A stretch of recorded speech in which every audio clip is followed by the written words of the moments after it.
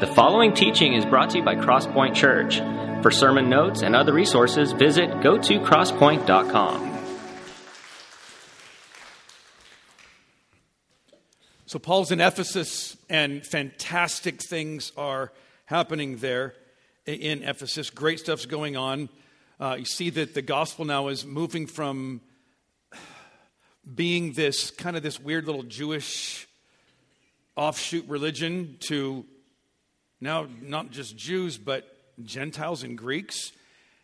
And it's something transcends both the Judaism of Jewish people and then all the various pagan Gentile religions, and it's going everywhere. And he's in this lecture hall of Tyrannus for 2 years. Great things are happening there. And you'll see what Ed just read to us is Paul gets done at the gym working out, takes his workout towel and throws it off on the banister as he leaves. Somebody who's sick picks that up and they get healed. Now that's crazy stuff going on. I mean, we pray for people to get healed all the time. Nowhere ever have I walked out of the gym or blown my nose on something and said, "Here, use this for your healing." That's what's going on. It's crazy stuff going on. Now, be careful with that because if you've been a Christian for a while, you've seen this. If you haven't, let me warn you. There are some weird Christians out there today that are saying, "Just send us money and we'll send you the magic handkerchief or the oil that we have touched." Or that's baloney nonsense. This is an outlier thing. The reason Luke puts it in here is because it's weird. This wasn't even how Paul did miracles most of the time, but crazy stuff is happening there in Ephesus. And we're also going to discover that great, fantastic results, people becoming Christians, hundreds, perhaps thousands of people are Christians. The featured part of the story we're going to spend most of our time on today is about it's the classic 7 dudes walk into a church and then run away naked. We're going to see all about that in just a bit. We're going to skip that story and get to, in the midst of all these great results and outcome, the great problems that erupt. Look at chapter 19, verse 23. It says this. About that time, serious trouble developed in Ephesus concerning the way. For those of you that are newer to this, go, what? The way of what? It's the way of Jesus. The Christianity wasn't called Christianity at the beginning. It was called just the way of Jesus. It began with Demetrius, a silversmith who had a large business manufacturing silver shrines of the Greek goddess Artemis. Artemis was the patron goddess of Ephesus, and Ephesus is a massive city. It's a cultural center and hub of things there, and Artemis was their god and goddess there, and so it was important for the culture there of Ephesus. Also very important for the businesses of Ephesus, because whenever you can get it's a little bit like American flags today. If you got that business, don't mess with that business. What's happening now with the way of Jesus is it's starting to mess with the business as people are becoming Christians. He kept many craftsmen busy. It means people are making lots of money. He called them together along with the other employed in similar trades and addressed them as follows. "Gentlemen, you know that our wealth comes from this business, but as you have seen and heard, this man Paul has persuaded many people that handmade gods aren't really gods at all. And he's done this not only here in Ephesus, but throughout the entire province, throughout all of Asia." He said, the word is out about this guy. Of course, I'm not just talking about the loss of public respect for our business. I'm also concerned that the temple of the great goddess Artemis will lose its influence, and that Artemis, this magnificent goddess worshipped throughout the province of Asia and all around the world, will be robbed of her prestige. What he's doing is playing the patriot game.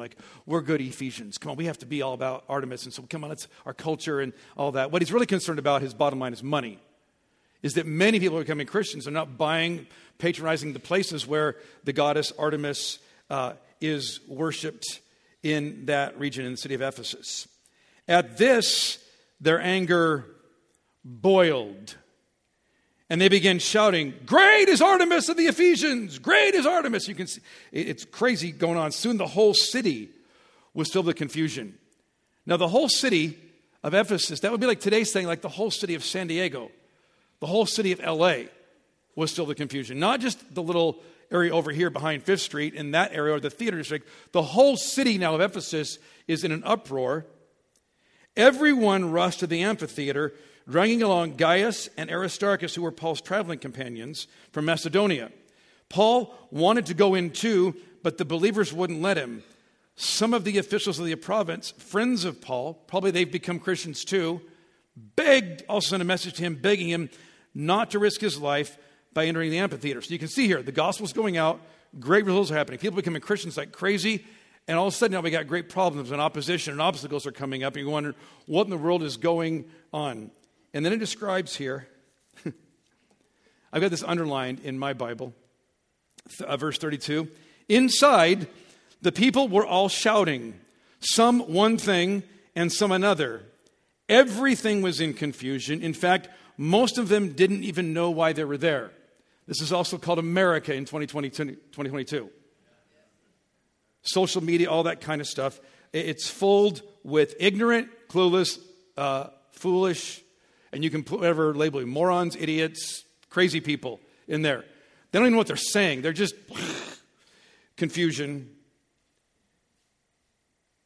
And then it goes on to tell us the Jews pushed Alexander forward to speak. He motioned him to be silenced. Verse 34, when the crowd realized that he was a Jew, they started shouting again and kept it up for 2 hours.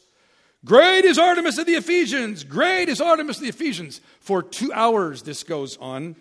At last the mayor was able to quiet them down enough to speak. Citizens of Ephesus, he said, everyone knows that Ephesus is the official guardian of the temple of the great Artemis, whose image fell down to us from heaven. Since this is undeniable fact, you should stay calm and not do anything rash. You have brought these men here, but they have stolen nothing from the temple and have not spoken against our goddess. If Demetrius and the craftsmen have a case against them, the courts are in session, and the officials can hear the case at once. Let them make formal charges, and if there are complaints about other matters, they can be settled in the legal assembly. I am afraid that we are in danger of being charged with rioting by the Roman government, since there is no cause for all this commotion. And if Rome demands an explanation, we won't know what to say. And then he dismissed and they dispersed. So what he says here is like, hey guys, we do this. Legal stuff can be done here if there's really legal charges here. But this rioting here, and he goes, we got to calm this down because the Roman Empire now rules all of the known world at that point. And Rome made it very, very clear to people in charge. You keep things settled down here or we will come for you and we will burn this place to the ground. And they did it many times. When uprisings came, there was no due process. The due process was where the process is, we're going to kill everybody and burn everything down. So it's like we got to calm this thing down so that everything gets calm and everybody disperses. I wonder, in the world we find ourselves in right now, where there is great confusion and everybody's yelling and screaming and acting like fools and morons, sometimes we, if you're not yet a Christian, you're here at church today, so I'm just putting us, what we tend to do is say we have to fight with the same tactics that our culture is using. So if they're yelling and screaming, you know what we have to do? Yell and scream louder. If they're being irrational and being stupid about things, let's just be bigger morons than they are.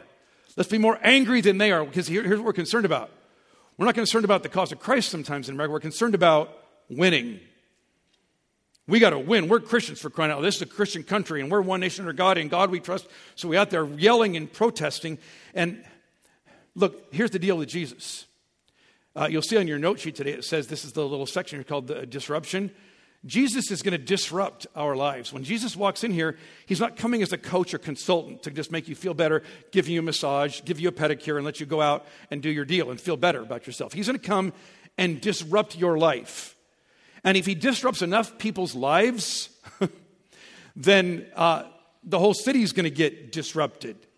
But sometimes I think we got to use different tactics to win. We got to use the tactics of Jesus if we really want to win the day. Not for our church and not for our cause, but for Christ. Write it down this way. We need to learn to disrupt without being disruptive. Write that down, then I'll explain what that means. See, Jesus also calls us, as if you're a Christian, if you're a follower of Christ, to get out there and make a difference in the world. And making a difference from time to time will mean that you're going to disrupt some things and disrupt some people and make people mad and angry. What do we do when that happens? What do we do? I'm afraid that we have decided that in order to get the cause of Christ out, we have to use the tactics and strategies of a culture where we are in churches, in our groups, shouting, confusing, and clueless, don't even know what we're doing. All in the name of, we just got to defend Christ. And I think instead of yelling and screaming, what if we could actually do this crazy thing? We're called today Christians. What if here's a novel idea for us.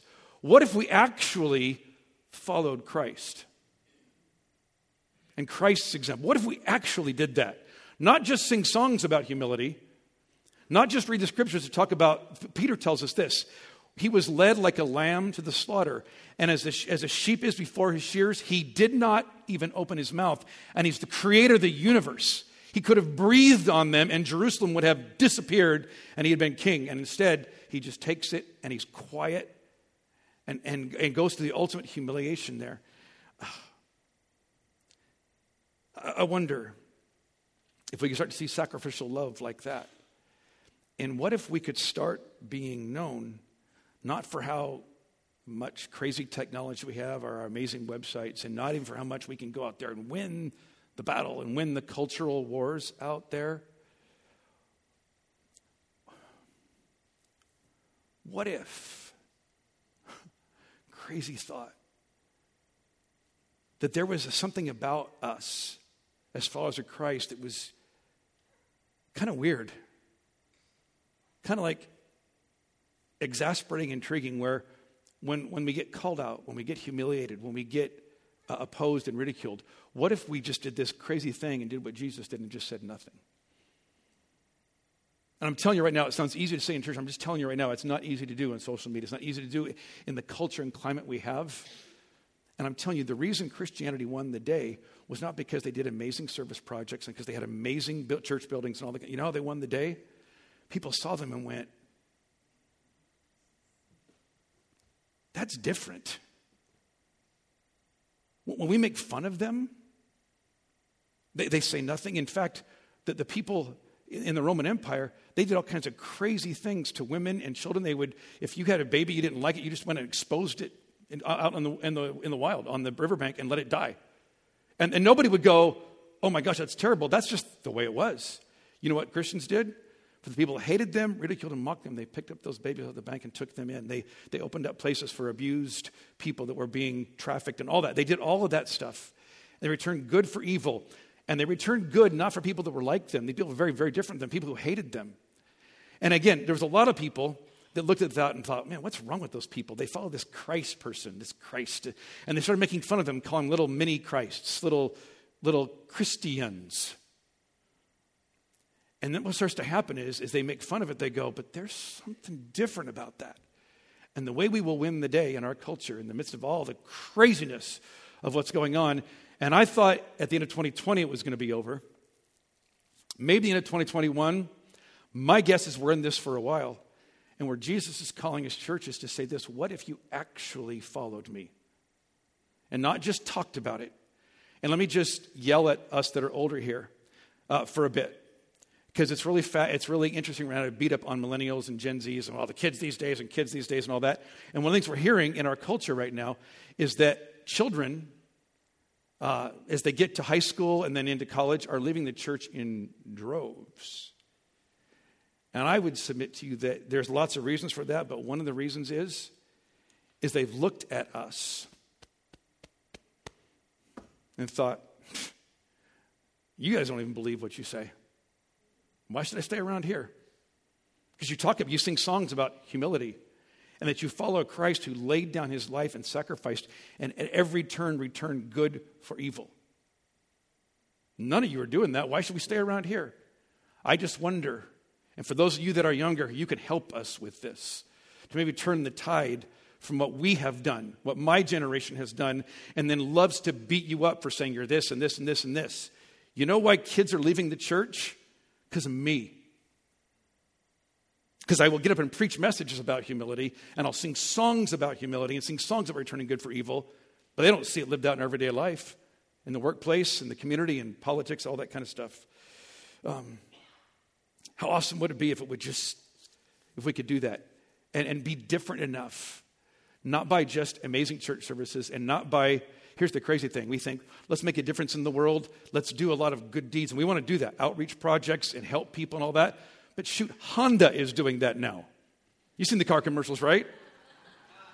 That doesn't distinguish us anymore. I'm not sure we should still do all that. We're still going to. The thing that's going to distinguish us is when people mock you, ridicule you, and target you, how do you respond there? To the absolute jerks and morons of the world that are in our world, some of them are sitting next to you in church today. How do you respond? It'll change things. Things calm down. And we said here that great things are going on here in Ephesus. I mean, all kinds of people becoming Christians. And yet there's this great opposition that goes up. Thousands of people in an amphitheater, great is Artemis, great is Artemis. If you're a Christian, you're going, this could really go south for us here. From time to time, you're going to have stuff in your life where you're going to go, what in the world is going on here? Because it feels like just things go bad. And you go, am I doing something wrong here? Have we dropped the ball as parents with our kids? Like, what's going on here? And let me just tell you candidly, for me, personal just life right now. Last weekend here at Crosspoint, we had 10 brand new families that showed up here at church. Awesome. A couple of them, one of them, like, they were just driving around looking for a church going, if you're driving around looking for a church and you drive back here and you find us, that must have been God. And people, I've got meetings and appointments with people right now that are not yet Christians or wrestling around with brokenness in their life and coming back to faith and coming to faith for the first time. People getting baptized, marriages being restored. Great stuff is happening here in our little kingdom outpost here called Crosspoint Church. But I'm telling you guys, the last 2 weeks of my life with the things that have come up in the concentrated way they've come up, I've never experienced this in being a pastor for 18 years. It was the weirdest, wonkiest, worst 2 weeks of just like, what in the world is going on? And so when that happens, you're going to go, your first thought is there something wrong with me? Have I done something wrong? Have I messed something up? What's going on? And certainly we're asking that question. Is there character issues? Is there unseen blind spots out there? Stuff we need to pay attention to here. But I want to tell you that sometimes the fact that there's difficult stuff going on is the sign that you're doing everything right or pretty much everything right. Write this down for me today if you want. It's on the note sheet there. Great outcomes always have great obstacles and opposition. Always. Those of you raising children right now, before you had them, great opportunities, great outcomes we're going to have here. You can witness that, right? Is there obstacles and opposition in that? Like before they even talk, they're making your life miserable. And then they turn 13 and you go, what in the world happened to my child? Yeah. Here in the church, guys, so part of this is encourage you to come out for prayer this week on Thursday. If you can be here on, be with us on the online link that'll go out via text. Be here praying for us right now. We feel like God's got great things going on here, and there's obstacles and opposition and difficult things going on. It's fascinating. Paul talks about this. We're here in Acts. Flip over to the right in your Bibles to the book of Corinthians. 1 Corinthians chapter 16. 1 Corinthians 16, Paul is writing 1 Corinthians, the letter to a church in Corinth. Put the map up here on the screen so you can see it. Paul is over here in Ephesus right here, and he's writing a letter to the church in Corinth that he got started with these little house churches that were there. And in the midst of the rioting, in the midst of craziness going on, where like, he's going, this is crazy. Like I wipe my brow and then give it to somebody and they get healed. Like, look what he says about that. He talks about, I want to come see you and come back over here and see you guys over there in Corinth. He's in Ephesus, he says.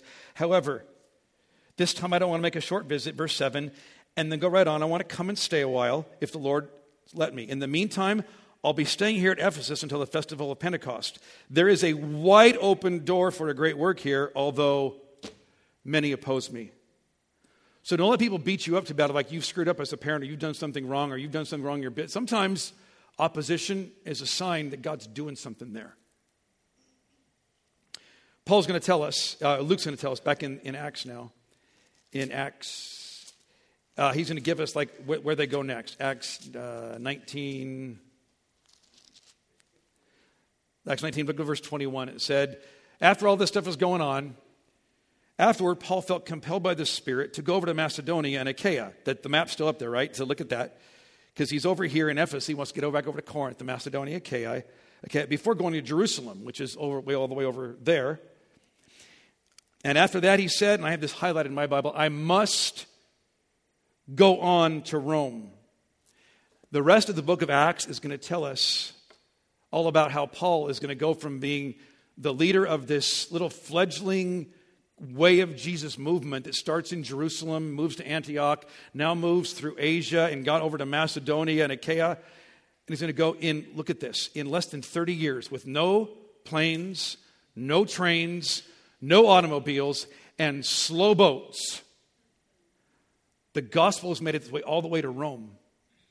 And we're going to see how all of that happens in the weeks ahead as Paul gets from. That's what the whole book is trying to tell us, is how it goes from Jerusalem to there's 30 years later, churches in Rome. This is crazy. The Roman Empire that crucified the one to wipe this thing out now has churches there. And the crazy irony today is, though you're a Catholic, that's like the whole center of the Vatican right there, right by Rome. It's just crazy. You can't make this stuff up.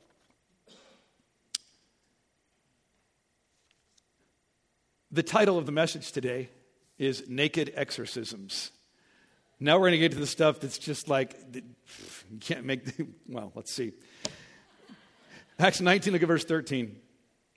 This is while Paul's doing these crazy miracles, all this riots going on, but people are getting healed, people are getting delivered from oppression. It's amazing stuff going on. Verse 13 says, a group of Jews was traveling from town to town, casting out evil spirits. They tried to use the name of the Lord Jesus in their incantation, saying, I command you in the name of Jesus, whom Paul preaches, to come out. 7 sons of Sceva, a leading priest, were doing this. But one time when they tried it, the evil spirit replied, I know Jesus, and I know Paul. Who are you? Then the man with the evil spirit leaped on them, overpowered them, and attacked them with such violence that they fled from the house naked and battered. Bam. We don't know what their motives are, these 7 sons of this leading priest. It may have been compassion for these people going, well, there's a new way to do this now. They don't know anything about it. There's no relationship with Jesus. There's no connection with Jesus at all. They're using Jesus how they used the goddess Artemis. Just, okay, we'll use Jesus now. And you see here, the name of Jesus, who that guy Paul talks about. It's not personal to them at all. They're playing a religious game here. And my guess is it's probably way more about money and power and prestige than it is about real compassion for these people. And this demonic being empowers this man and tears them apart. He says there, the demon speaking through this man says, Jesus I know and Paul I know, but there's 2 different words that you actually use here in the Greek language the Bible was originally written in and translated in. It says, hey, Jesus, we know all about Jesus, and Paul we've heard about. So they're not paralleling. These guys are both parallel. Yeah, like we're acquainted with that. We know all about Jesus, and that guy Paul's there, over there. They're on our radar. Who are you? You're not even on our radar. You're a joke. 4 disruptive questions that I want to take out of this account today that would be helpful for us. The first question for us is this. Are we even on the enemy radar, or are we just playing religious games?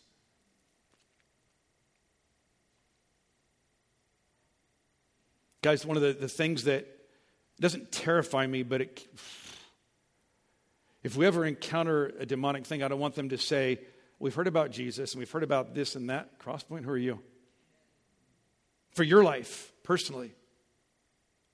You're called to make trouble in this world, to be people that honor Jesus and love Jesus and serve Jesus, empowered by the Holy Spirit. Are we just playing religious games? And it's fascinating here. It says that they beat this one man beat 7 dudes up so badly they ran away naked. Now we look at that and go, kind of laugh about that. Like we don't have VeggieTales versions of this story. We don't have like our children's coloring books. Someday I want to make a children's coloring book of all the crazy, weird stories. Like, yeah, let's not do that today.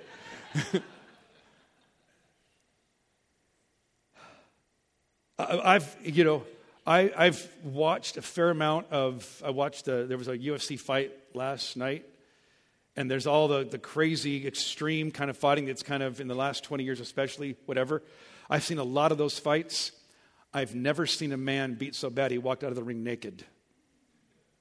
Imagine how bad you got to get beat one-on-one to have a guy not just beat you up, but strip you naked. And now he does it to 7 guys. I'm going, why did the rest of you stay around? But we don't know. And again, we look at that and like that's kind of goofy and funny because it's 2,000 years ago. Let's see the reaction of what happens in Ephesus when all this goes down. Look at verse 17. The story of what happened spread quickly all through Ephesus to Jews and Greeks alike. I've just highlighted in my Bible, a solemn fear descended on the city, and the name of the Lord Jesus was greatly honored.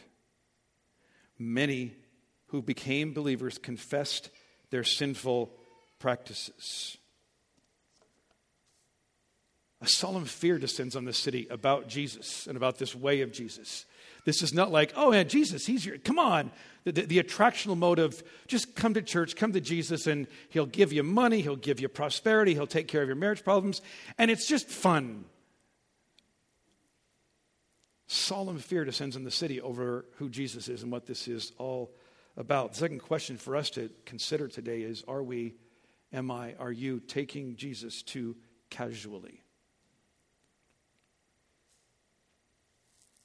The culture we live in, largely I'm not sure it was ever a Christian culture, but Christianish, Christianized, all that out there, has stressed, especially in the last, probably the last 40, 50 years, this idea of a personal relationship with Jesus.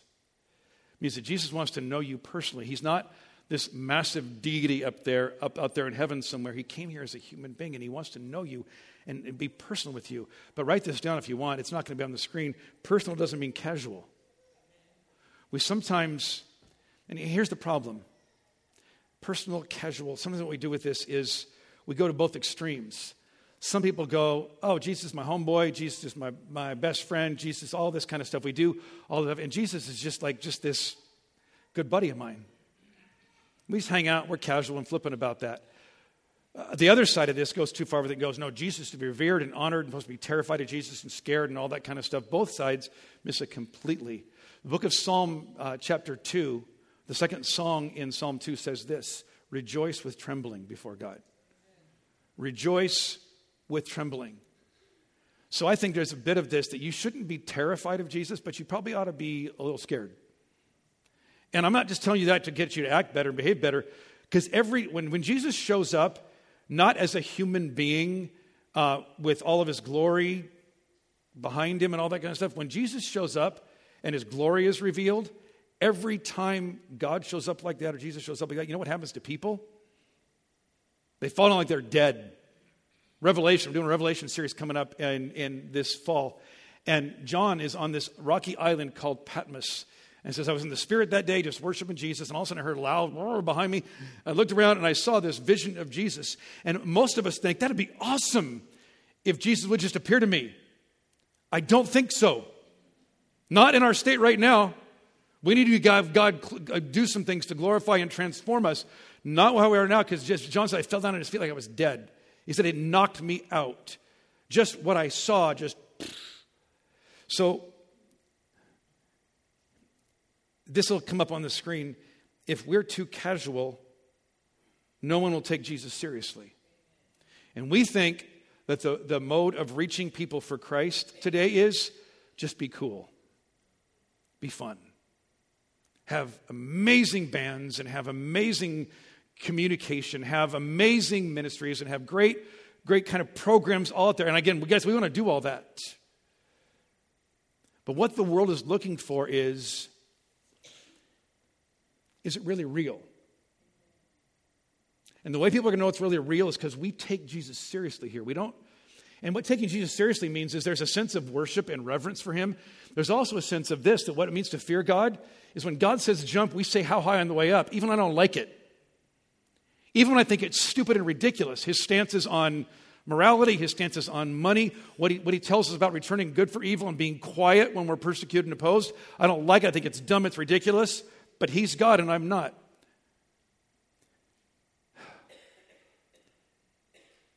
It says there was solemn fear. The stuff is real. And look what happens here. Many people become Christians. Look down at verse 20. So the message about the Lord spread widely and had a powerful effect. You would think, wouldn't this shut things down? Guys getting beat up naked? Wouldn't that go, oh? I think our world's looking for it. Ephesus was looking for it. They'd seen empty religion, people just playing religious games and incantations and formula religion, and all of a sudden went, dang, that's real. That over there is real. Are we taking Jesus too casually? I want to encourage you this week, on the inside of that program you have, there's a section there called Intersect, and we've just put like 8 or 9 verses there that talk about what it means to take God seriously, what it means to fear God. And it's not going to be just the verses on let's scare people to death to get them to fear God. It's going to be all about, here's why it's awesome for you to fear God. What it'll do for your life. What it'll do for your kids. What it'll do for your city. What it'll do for your nation if the people who call themselves Christians, and look at me for a second, this is not for America. This is for people who are part of the kingdom of God. People who call themselves Christians would actually take Jesus seriously. Then maybe the rest of the world would look at us like we're not a joke. Like maybe that really is something to that at all.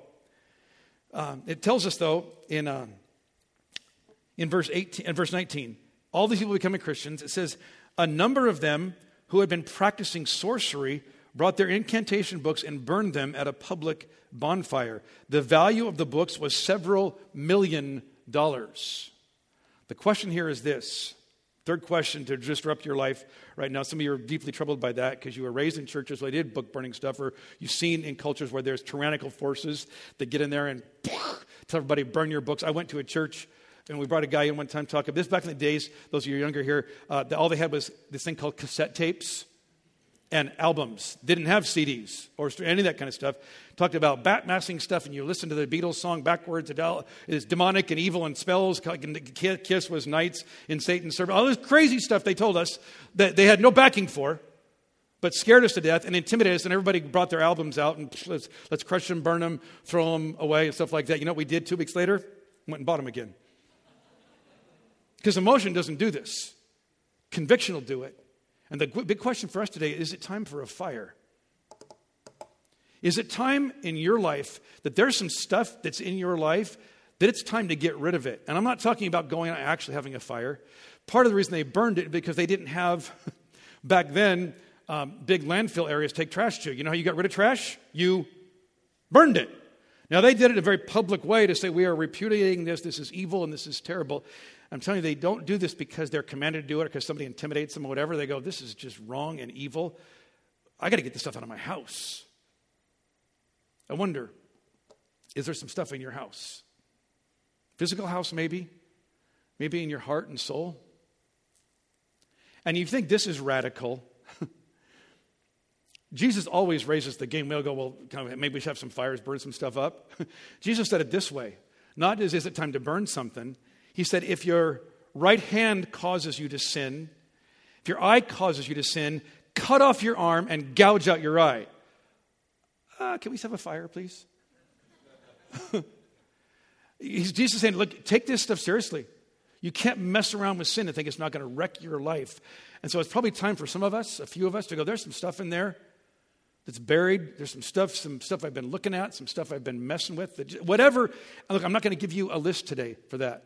Because if you start doing that, all of a sudden you start going, oh, what about this? I want to do that today. I want you to let God speak to you and say, God, is there something here that we just got to get rid of? And it's just time to quit messing around this stuff. Because here's the deal. Jesus will not be an item on your spiritual shelf. And our culture says, well, you can have Jesus and you can have this and that and you can have sex when you want and you can change this that you want and you can do money how you want. Jesus said, no, I'm king. Everything else that comes against that has to go. Now, it's not, anyway, just let the Holy Spirit just take with that and do with that what you want, what he wants.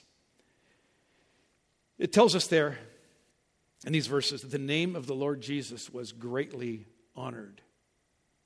This, again, we now live in a world where billions of people are Christians.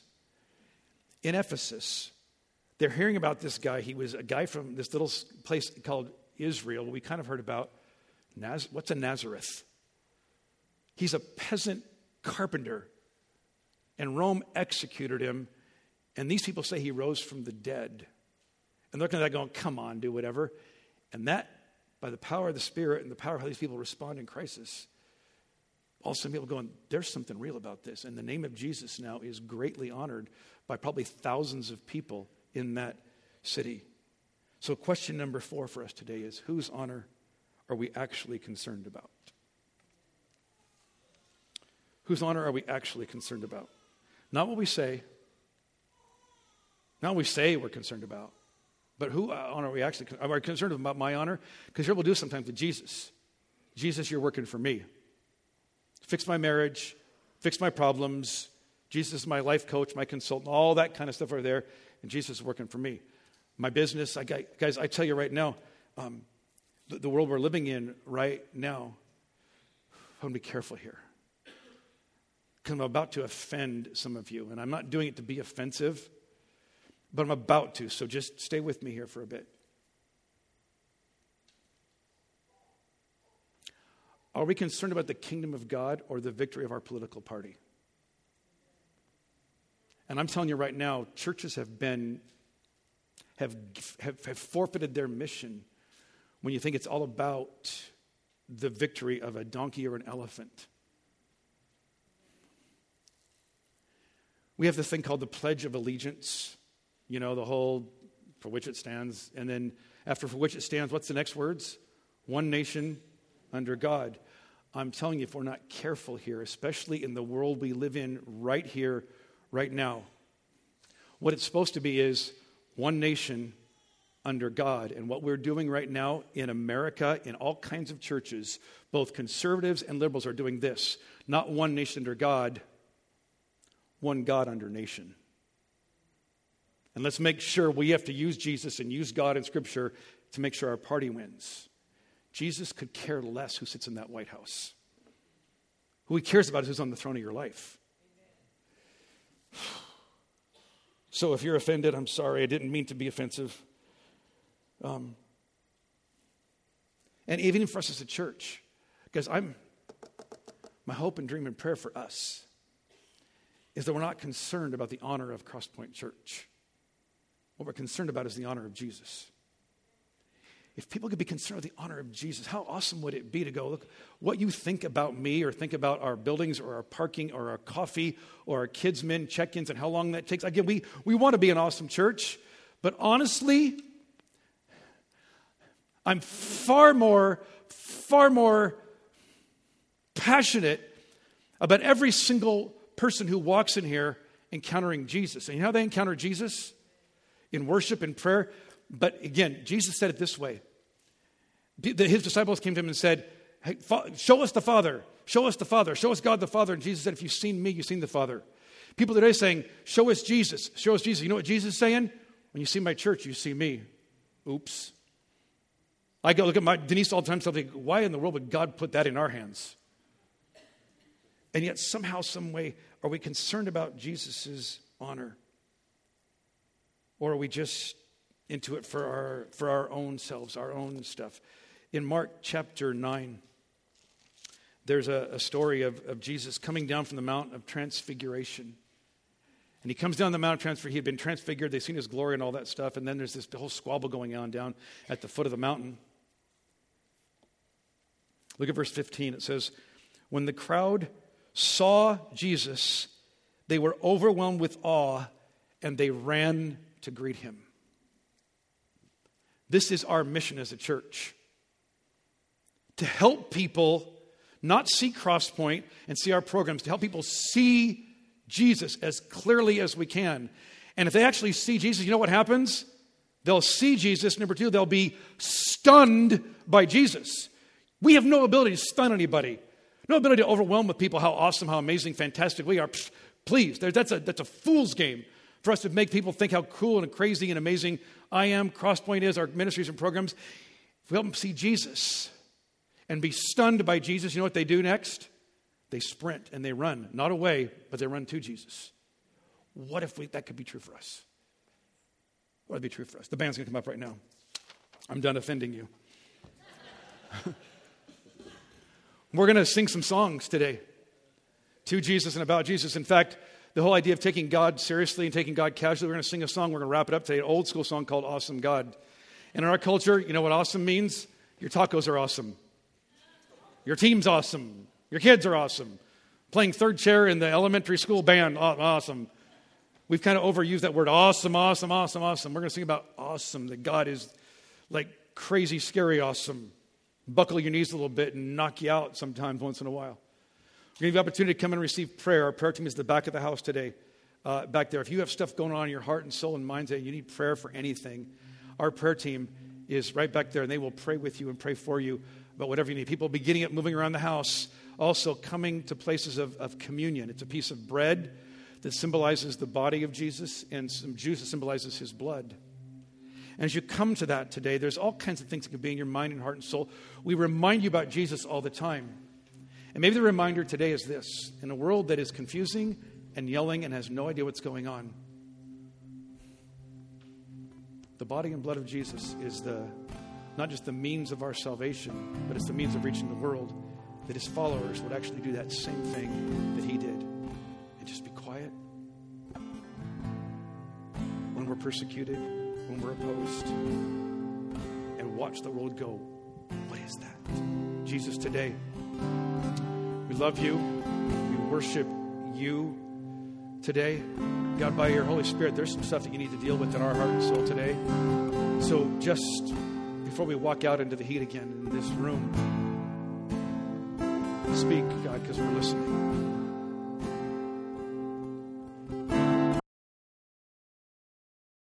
Thank you for taking the time to listen to this podcast.